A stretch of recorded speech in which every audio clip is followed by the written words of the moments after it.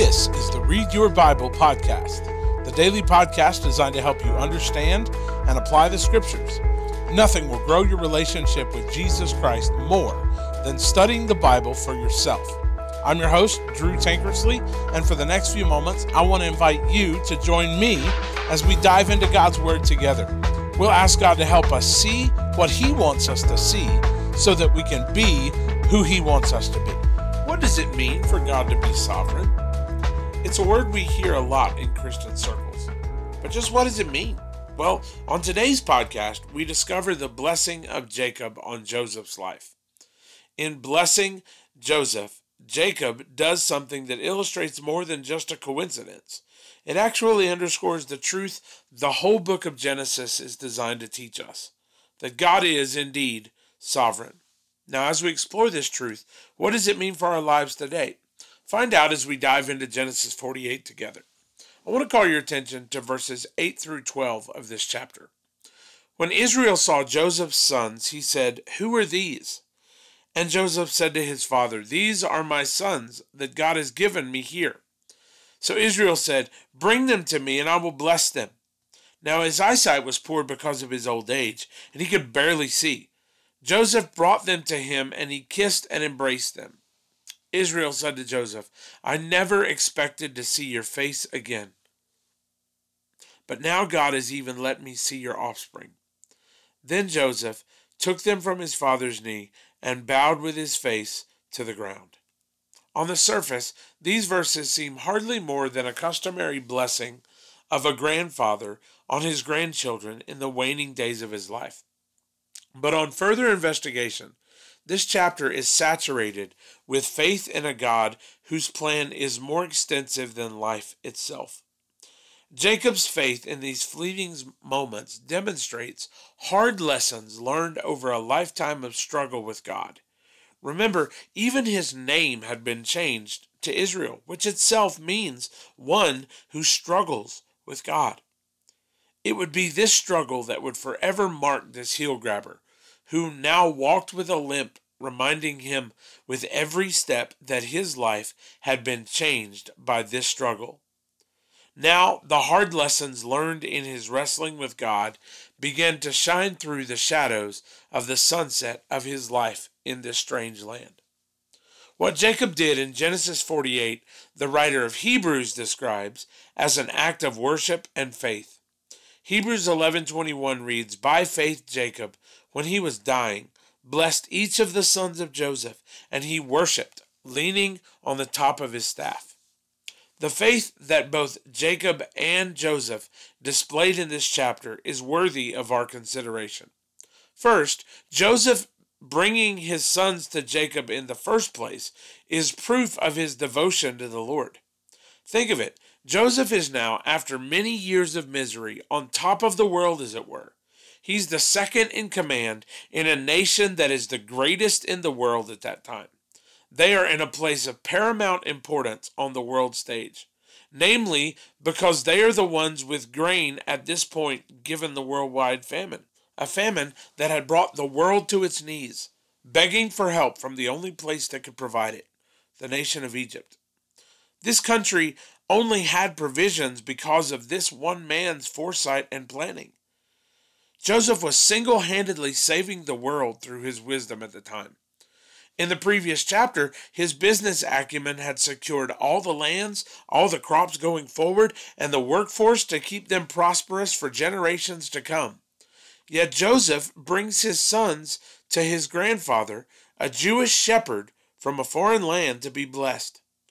This decision would cut them off from the social and political circles of the Egyptian nation. Remember, the Egyptians despised shepherds, but Joseph was more concerned about these boys' Jewish heritage than their Egyptian prominence. Like Moses, the man that would eventually powerfully deliver this nation from the slavery that awaited them in the days ahead, Joseph chose the afflictions of God's people over the pleasures of sin for a season. He was more focused on God's promises than Egypt's provisions. Those promises were given to Abraham, Isaac, and his father Jacob, and he was more focused on that than the provisions of a nation that would eventually enslave his family. His boys had grown up thoroughly Egyptian. They knew relatively nothing of the faithfulness of God to their family or of their unique heritage of promise that God had given them. They'd grown up in the affluence of the palace. They knew Egypt's customs, but knew little of God's ways save what Joseph had taught them in Egypt. Joseph knew that their place in the heritage of Israel would outlast the prominence of Egypt, and it was important to him for them to have been identified with God's people. This shows Joseph's faith in the God who had made such ridiculous promises to this thoroughly dysfunctional family. Then there is the faith of Jacob revealed in these verses. Most commentators believe that verse 8 begins a formal adoption process outlined in the following 5 verses. The question, who are these, is a question similar to the question asked at the beginning of a formal wedding ceremony. Who gives this woman to be married to this man? It signifies and invites a standard response by the parties involved. This is what Jacob is doing. He's about to adopt these boys into his family as his own. This is a vital act of faith and love. Remember, the promises of God afforded to this family affords Jacob immense power at this moment. And Jacob's intent is to levy that power to give Joseph's line a double portion of the blessings promised to his family.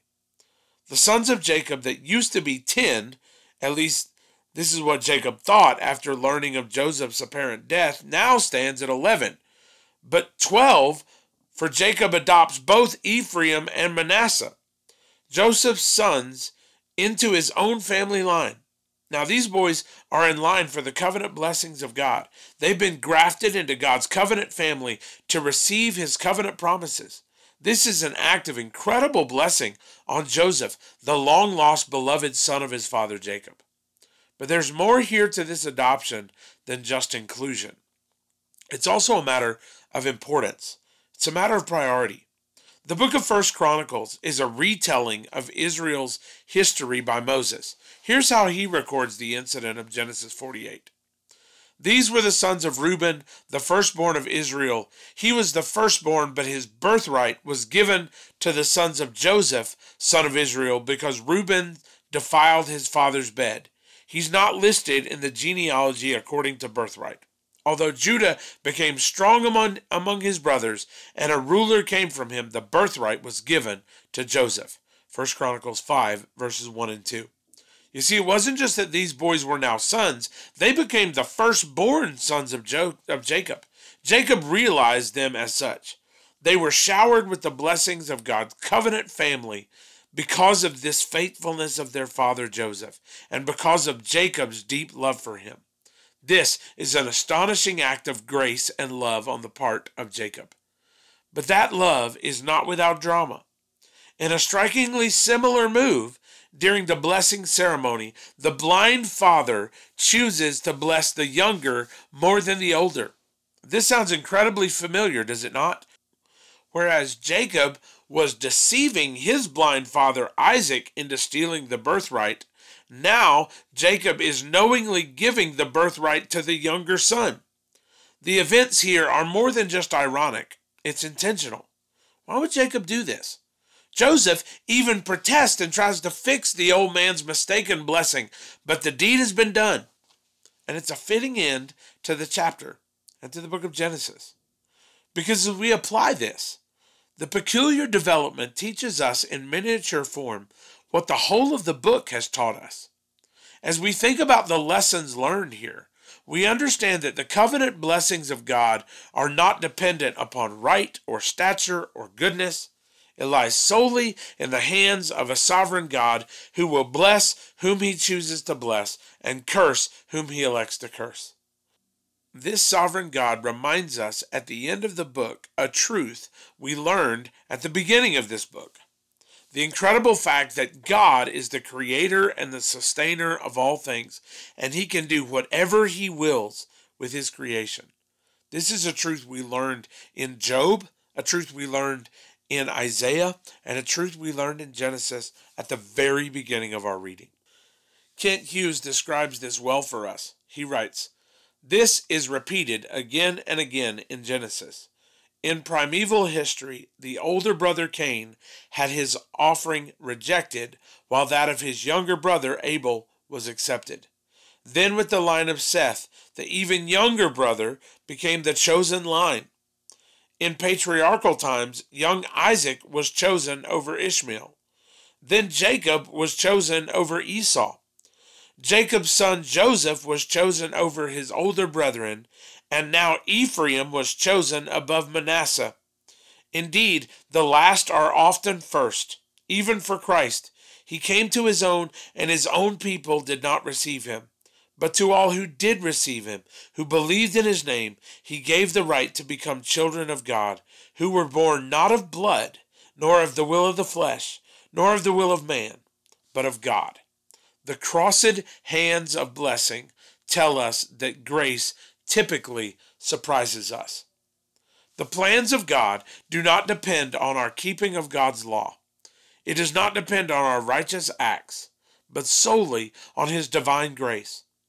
That sovereign grace reminds us that God's plans are not thwarted by our foolishness, and they aren't necessarily accomplished by our wisdom and goodness either. God can use whatever means he chooses to achieve his purposes. This is a truth dramatically taught to us through the life of this heel-grabber Jacob. All of his stubbornness in the sunset of his life, now his faith in God's providential hand is outlined for us in his blessing of the younger over the older. It reminds us that God chooses whomever he wills, and he will accomplish his work through the most broken of men. The generational component of this also reminds us that God's plans are not dependent on us, nor do they stop with us. God had made promises to Abraham in Genesis 15 that spanned the life of Abraham and Isaac, now Jacob, and even Joseph. His plan to bring them back into the land of promise would be accomplished through another impossibly unqualified leader, the stuttering, excuse-filled murderer named Moses. See, God's plan is always bigger than us. His wisdom is not confined to our understanding. This should motivate our faith as it did Joseph's and Jacob's in this passage. And we should decide to trust a God whose wisdom and plans outlast our temporal moment and our shallow wisdom.